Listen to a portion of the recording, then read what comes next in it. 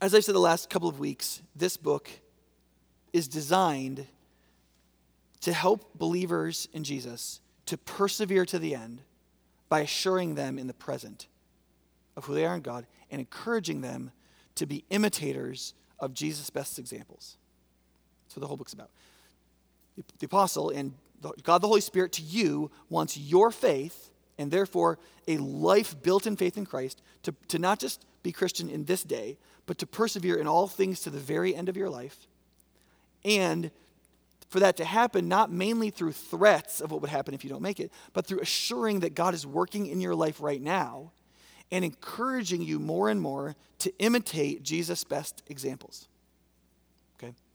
Now, I have never been big on imitation myself. I don't really like the idea. I tend to not think people live their lives very thoughtfully. I normally don't want average results. I want extraordinary results, and so I don't really want to imitate people. It's not really so much that I want to be original, because originality is 9 times out of 10 really silly and harmful. But I want the best. And so one of the things I recognize is, even though I am very resistant to imitation, when I find something that I appreciate, when I see its value, I recognize its value is really high. I recognize that it's better than what I'm doing, and I recognize that it's well worth the cost. I want all of it, and I'm willing to imitate it because I want to be a better version of myself. I want to, even if I become less originality speaking myself, but I become more noble as the being that I am, I want that 10 times out of 10.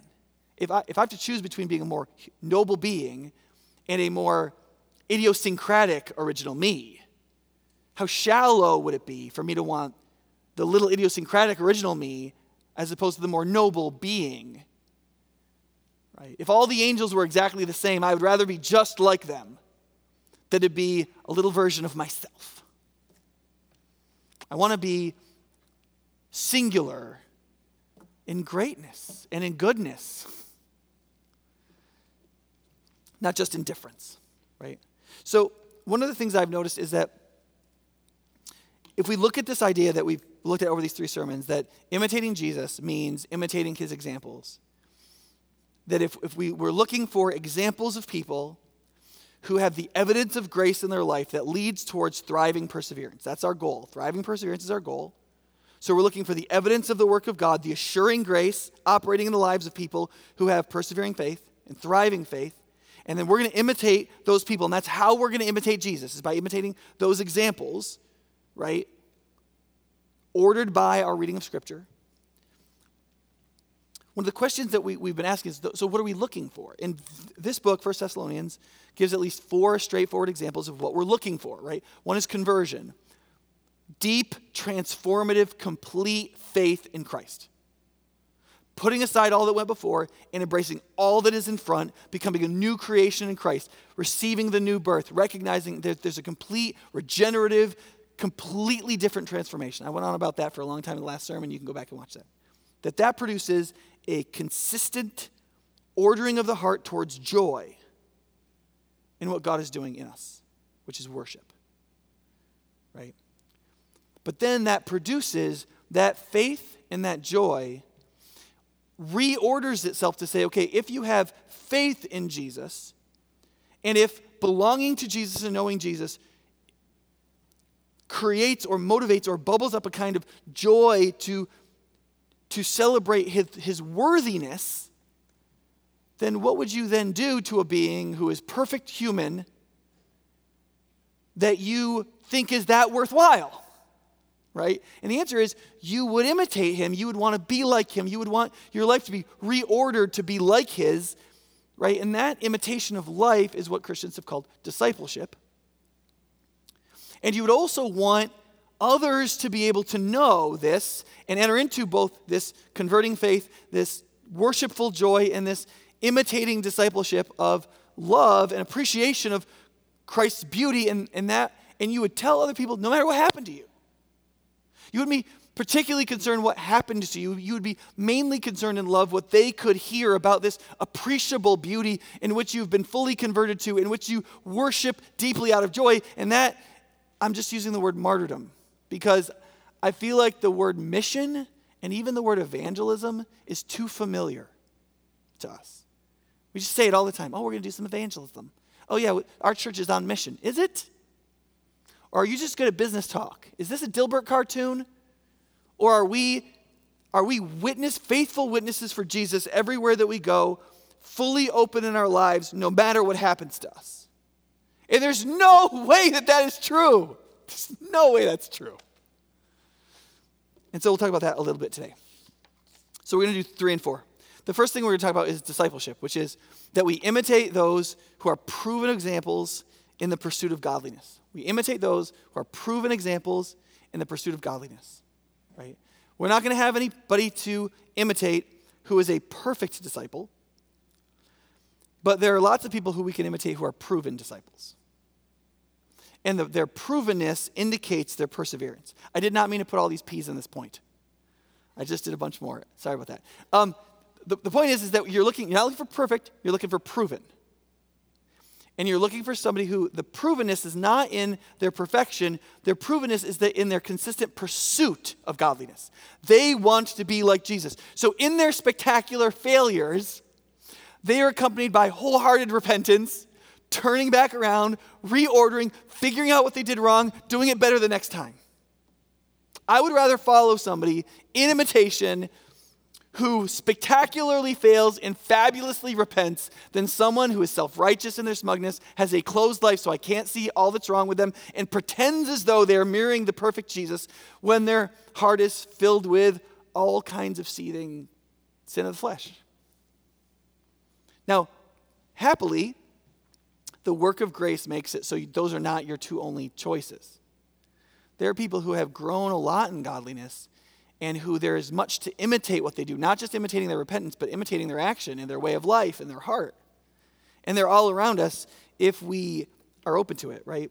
Now, one of the things that's important to recognize is that if faith in conversion and joy in worship would lead us to imitate Jesus, then one of the issues that we have is the fact that because Jesus ascended into heaven, and through his ascension from God proceeds the Holy Spirit to the entire globe, to every human being, the one man Jesus who was spatially limited in his ascension and the giving of the Holy Spirit gives the presence of God to all of humanity. Anyone in humanity who would believe, and even working among those who don't believe. That was not possible in the incarnate Son. The minute he took on a body, he was spatially located, and he was an offense. He's a man, not a woman. He's a Jew, not a Gentile. He's all these specific things, but he had to be a specific thing to be a human being, to do that work, to preach the gospel, to die and rise from the dead, and do the atoning work of our great high priest. When he ascended, the Holy Spirit was given us. Spiritually, he is, after all, the Holy Spirit. What that means is there's no concrete, incarnate, human Jesus anymore for you to become a formal disciple of, right? So what you need is so how do you imitate Jesus, right? And the answer is first, you imitate his words, the way of life laid down in his words, and the historical example of his apostles.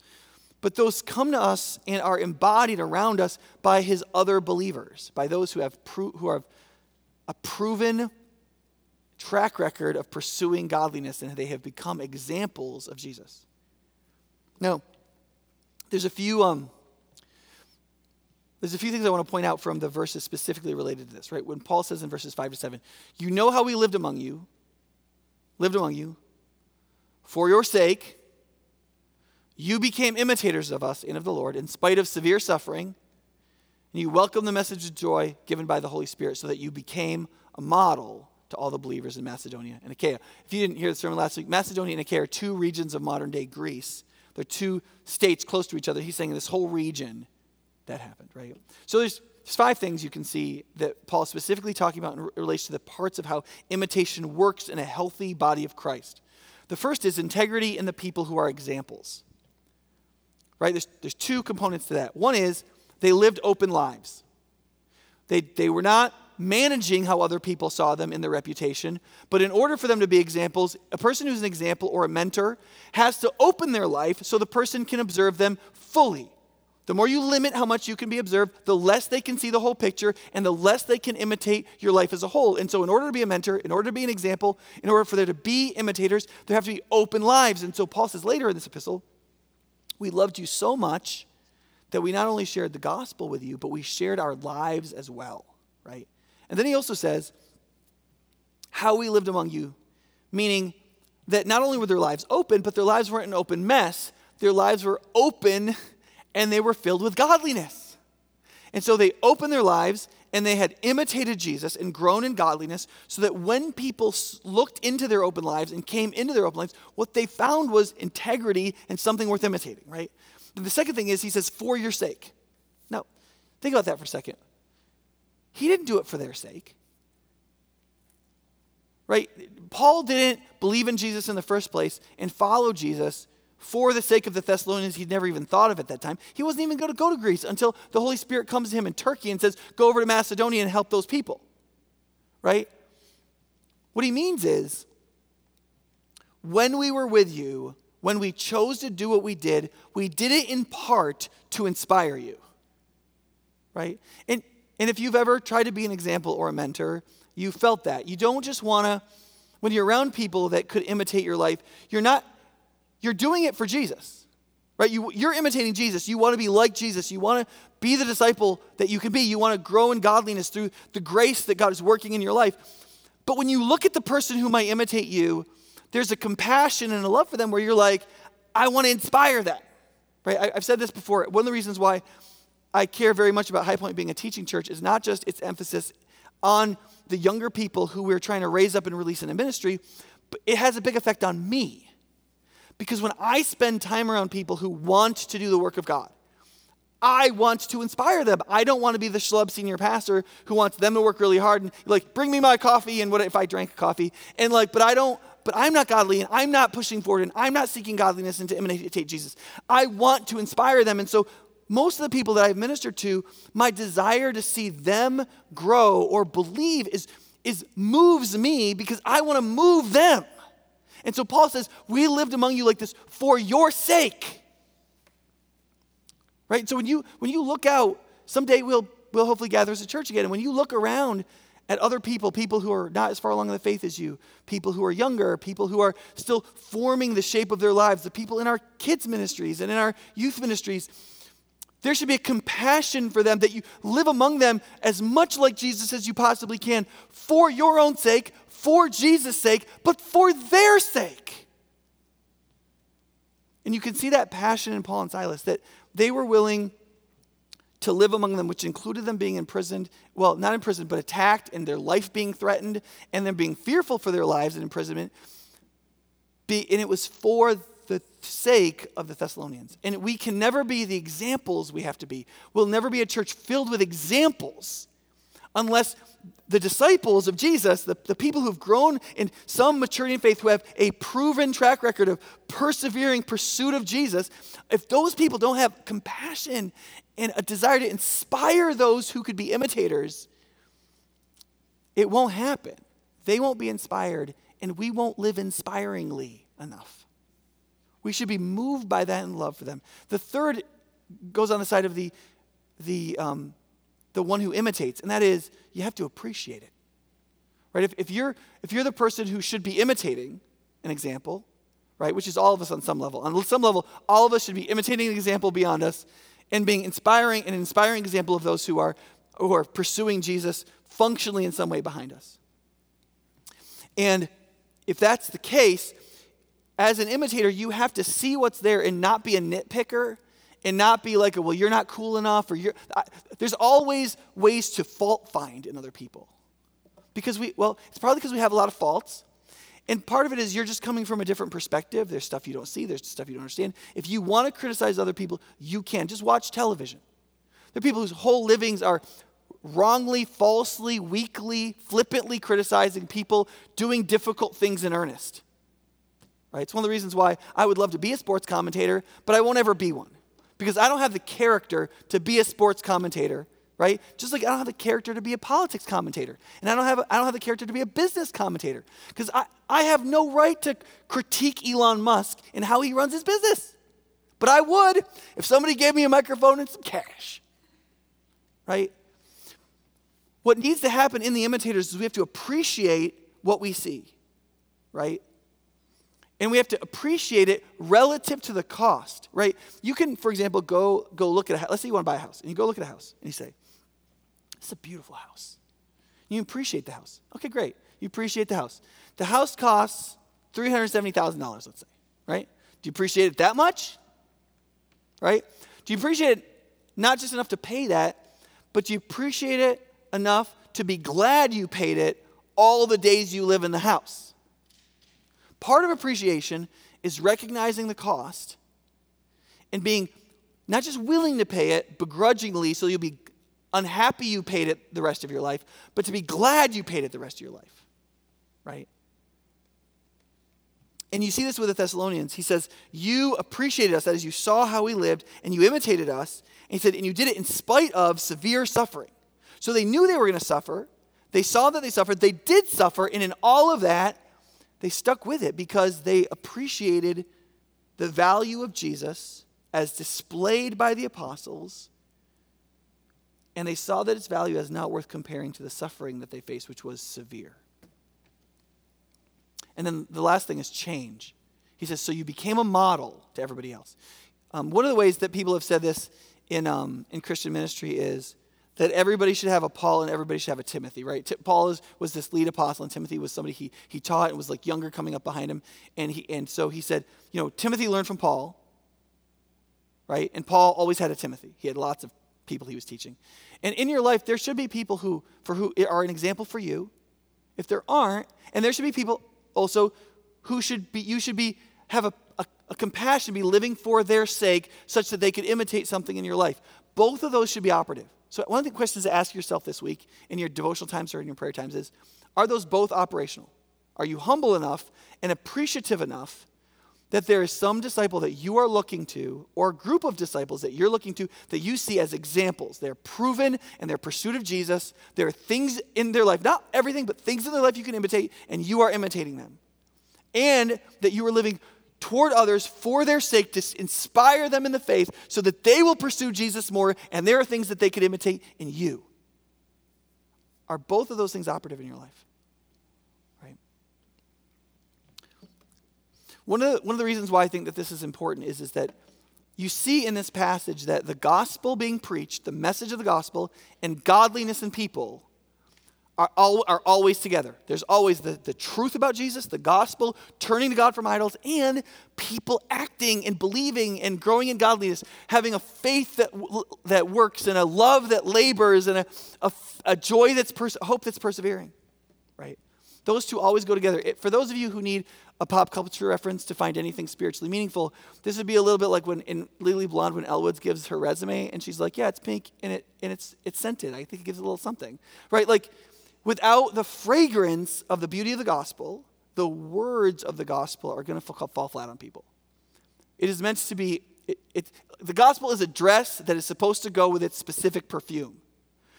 Right? The preaching of the gospel is meant to go along with the fragrance of godliness. Without the two together, nothing happens properly. One of the reasons I say this too is because once you understand the nature of discipleship and imitation and example, you realize that the church could be a heck of a lot simpler and a heck of a lot cheaper. I was talking with a pastor this week who is doing the same research I am and thinking about some of the same issues, and he lives in Illinois. Illinois, last week or the week before, their bonds got degraded to just above junk bond status. It's the last thing you can be before your bonds are completely junk bond. The state is going bankrupt, and it's the only state in the mid-Atlantic region that is losing population. Mainly taxpayers, people who actually can do good jobs. And so they're losing their tax pay, and they're kind of in a death spiral, and there's all kinds of problems. And he's been doing this research because he's in Illinois, but I'm like, well, if that happens in Illinois, it's going to affect Wisconsin. Like, people are going to come here. And so we had this conversation, and he said, one of the things I'm doing at my church right now is restructuring it so that our church can thrive with a budget that's 40 to 50% less than it is right now. I think for a number of political, economic, taxation, and other reasons, I suspect that the next 20 or 25 years, that's going to be true for almost every church in America. That the way we do church right now, we're High Point Church with a budget of about $2 million, spends about $1 million on staff. And a lot of the rest of that on a huge building that mainly only we use for all kinds of great things. It's full all the time. But what happens when people decide that we should pay property taxes, and that's tens of thousands of dollars, and other exemptions go away, and other taxations go up, and people start getting squeezed financially? What's going to happen? What's going to happen is this way we do church right now is going to go away. And what's that going to mean for you? What it's going to mean is your faith cannot rest on this model. This like consumeristic showboat, show pony pastor who's funny with like well-produced music and people who wear cool clothes doing the stuff and the staff getting younger all the time and like we're so like blah, blah, blah, blah, blah, blah, blah. That's all bull. Like it's great that we can afford that right now. It's great that I can make my living doing this and I don't have to be bivocational. All of our staff are worth employing and they all do really good work. But when I go to India and I speak to pastors, they look at me like I have 5 heads. Like, they're like, you have how many staff? You spend how much money? You do what? They couldn't dream of that because their people have nothing like that kind of disposable income. What is the Church of Jesus Christ going to do if we aren't the richest country in the world? We don't have this kind of standard of living. Our debt catches up with us. What's going to happen to your faith? What's going to happen to your faith when you have to do the ministry of this church not led by a theologically trained group of pastors? What's going to happen to your faith if you're a staff member of this church and you have to get another job and do ministry on the side bivocationally? What's going to happen to your faith when this model goes away? When in order for us to even keep this building, it has to become a community center. We may have to have 5 or 6 different churches worshiping in it, and we have to decentralize things. When brick and mortar are like a noose around your neck rather than something that's helpful to a place to do ministry, what's going to happen to your faith? Will you only come to worship if you can come to a place like this to worship? What if the pastor's not interesting every week? Are you committed to follow Jesus in converted faith, worshipful joy, imitating his best examples, and living out his message to everybody around you fully and deeply, regardless of the accoutrements that can be purchased in which you can consumeristically receive those goods and services? Because I fear for us in the American church and in churches like ours, in which we have the great benefit of receiving competent ministry from educated people who love the Lord, where things are easy and we can drop off kids in ministries and people will love them for us. And I'm not saying any of that is bad in itself. I think worship in heaven is going to be better than this. There's a lot of resources up there. But in this mortal coil, under the curse, responding to what happens as the Church of Jesus Christ, organically and personally and through needing nothing. I mean, do you notice the only thing you need to have a church is human leadership under Christ and 2 kinds of food? That's it.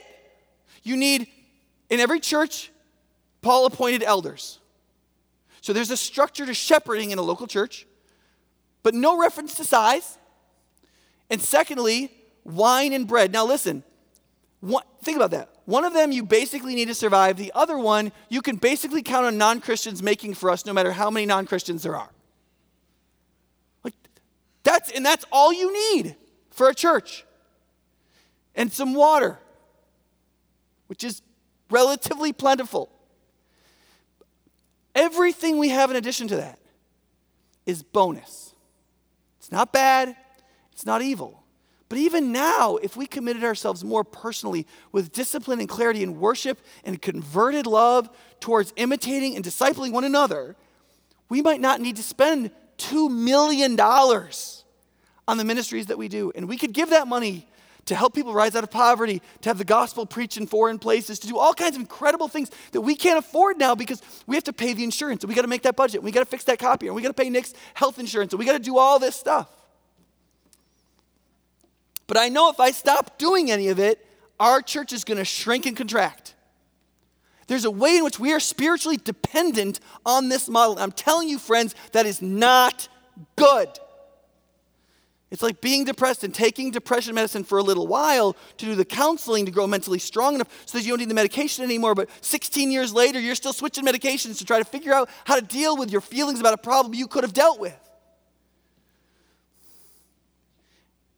Things are going to change, and we've got to get ready. We may have 10 more years. We may have 15 more years. Why wait? Okay, I should move on. Since I'm out of time, I should move on to my second point. Okay, the second point is that we are called to a kind of martyrdom, which is, martyrdom comes from a Greek word, which means witness. Literally, a witness in a court of law, giving formalized, truthful statement about what you saw and what is true. That's what it means. Witness. And you're willing to say it, so help you God. That is, no matter what happens to you, you're going to tell the truth. One of the things that we see in this passage is that's really remarkable, is Paul says, so you became a model to all the believers in Macedonia and Achaia. The Lord's message rang out from you, not only in Macedonia and Achaia, but your faith in God has been made known everywhere. So on one level, if you look at pastoral resources for 1 Thessalonians, it's like, chapter 1 is great for evangelism. Sharing your faith. And that's true. What this says is, these people, the message of Jesus, their faith in Jesus, rang out in a whole region, and they became examples to everyone. And that shows that they were sharing their faith and that they were doing evangelism. But it was more than that. It was more than that. But I don't want to move off that point too quickly. Let's just say just one more thing about it. Think about this for a second. Paul says, when he talks about this later in the verses, he says, when he went to these other places in Macedonia and Achaia, he says, for they themselves reported what kind of reception you gave us. They told us how you turned to God from idols to serve the living and true God. Let me think about this. Paul and Silas were going there to tell them what happened. Like Paul and Silas, their whole job is being a herald. Somebody goes and tells people what's happening, what happened with Jesus, what's happening through Jesus in the churches. He gets to, let's say Corinth and Achaia, and they're like, you're not going to believe what happened with the Thessalonians. They're like, we already know. Yeah, so you came, you preached, they turned it, they tell them the whole thing. They're like, wait, how is the heraldry outpacing the heralds? It's like the news getting past the newspaper. It's like something going out on social media and everybody retweets, I already knew. Right? That's meant to kind of astound you. He's saying, we're the ones who tell people.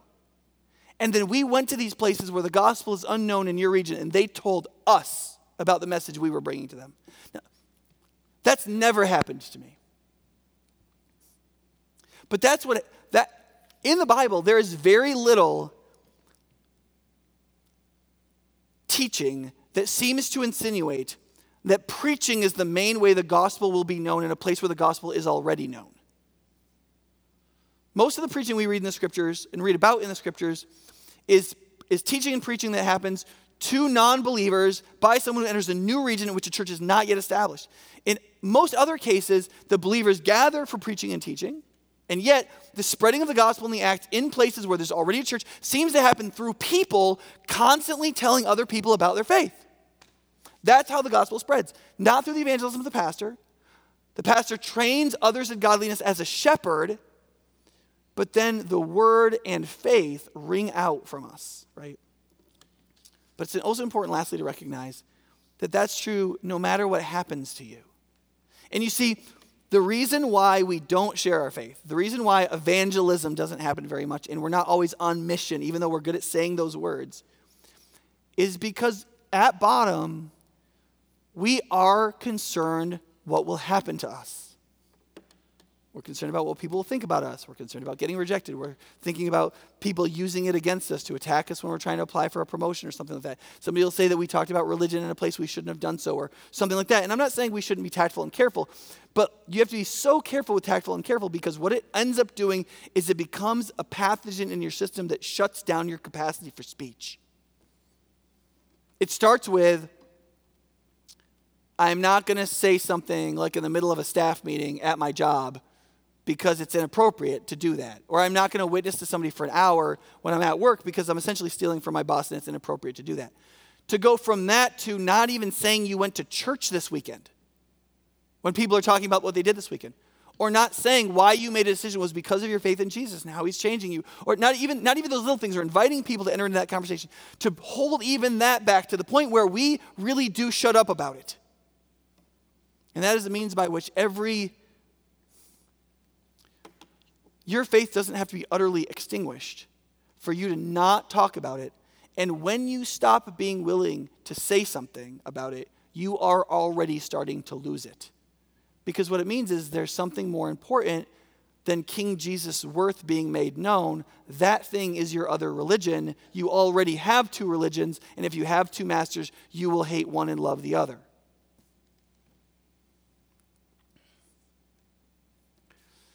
Let me just end with this. As you read into chapter 2, one of the things that becomes clear is that this attitude of martyrdom, that I will say what's true about the Jesus that I imitate, the one I'm converted to and who I worship, and who I seek to be like, I will open my mouth no matter what happens to me, places you in the family line of believers. It is literally this that places you in the family line of all believers. And being a martyr in this sense, that is a faithful witness no matter what happens to you, even unto death, is not something that's true for preachers or for people in full-time ministry or for special kinds of Christians. The identity of a martyr, by this definition, the biblical one, is one that every believer can and in some sense needs to embrace. Now, if you fail in this, does it mean you're not a Christian? No, there's a place in 2 Timothy where Paul says, in my first trial in Rome, nobody stood with me. Nobody stood up with me and said, the gospel is true, you shouldn't punish people for it. They all were too afraid. And he says, may it not be held against them. Paul's attitude was not that if you failed out of fear and in infirmity and weakness, that you should be damned for it. That wasn't his attitude. But what his attitude was is that in the growing bravery of the confidence and worship of Jesus the King, we should grow in the boldness and bravery that we are willing to say what's true no matter what happens to us. And we will never be good at evangelism, and we will never share our faith. Our faith will never ring out from us to places where when I go places, they're like, don't talk to me, I already know. I know everything about High Point Church and its people. The message has already reached me. The message and the fragrance. That will never happen if we do another evangelism class. That's not going to happen if we have it right. We rework the wording of our mission statement. Our mission statement is worthless. We already know it. We took it right out of the Bible, make disciples of Jesus. It doesn't have to be any more complicated than that or any more interesting than that. The problem with our mission isn't that we don't have it written, it's that we don't do it. And the reason we don't do it isn't because we don't have skills for evangelism. We tell ourselves that lie. It's not true. You gain skills for evangelism by being a faithful witness. The reason we don't do it is because we aren't martyrs in our hearts. And we can be if not through working harder, but by faith. You have to believe that Jesus is worth everything. No matter what happens to you. No matter what happens to you. And that puts you in the line of the faithful from Abel through Jesus, through everyone who's ever suffered, to the present day and into eternity, which I don't have time to go into now. But I want to encourage you, for some of you, you mentally need the metaphor of martyrdom to be saved at all. Because in America, we're so consumeristic, we take things by pieces. A little of this, a little of that, a little of this, a little of that. That whenever you hear people talking about Jesus, you naturally go, okay, yeah, I believe in Jesus. But you don't think of it that way. You don't think of it in the identity of martyrdom, in the identity of Jesus is worth so much, I'm so fully converted to him, and I want to imitate him so completely that his life and fragrance will ring out from me no matter what happens to me. And you have to think about it that way to even be saved. And so for some of you, this is the moment where you should think about this, and you should turn to Jesus with your heart and your mind, and you should embrace him with the heart of a martyr, with the heart of somebody who will be a faithful witness no matter what happens. To want one thing, and to turn to God from all those idols, and to serve the living and true God as you wait for his Son from heaven. We're gonna sing some songs of worship. Give us an opportunity to declare Jesus' worth as we order our hearts around imitating him and being his faithful witness. And then we're going to have a short Ask Me Anything Q&A time. You can type questions into the live feed there, and we'll have them. And so please do so. If you have a question, if there's something ringing in your heart, even if it feels like an emotional question, ask it. What I want is not good questions. What I want is earnest questions. And if you have one, please ask it. God, as we turn ourselves to worship you for a little while, I pray that in some people they would be accepting you fully and completely, maybe for the first time. Maybe they're already converted, but you're calling them into a greater depth of freedom in you. And I pray, Holy Spirit, you'd work that it would feel like a new conversion, even if they're already believers. And I pray for other people that you would be saving them for the first time. That it's through this metaphor of following you as a martyr would, as a full imitating disciple, that would shake off some of the self-deception and push away the other idols so they can accept you as the one true God who loves them and has died to justify them. I pray right now some people will be believing in you really for the first time and be converted and experience the miracle of regeneration. And I pray that for all of us, we would be drawn more deeply into a commitment to you as your imitators and ultimately your martyrs. In Jesus' name.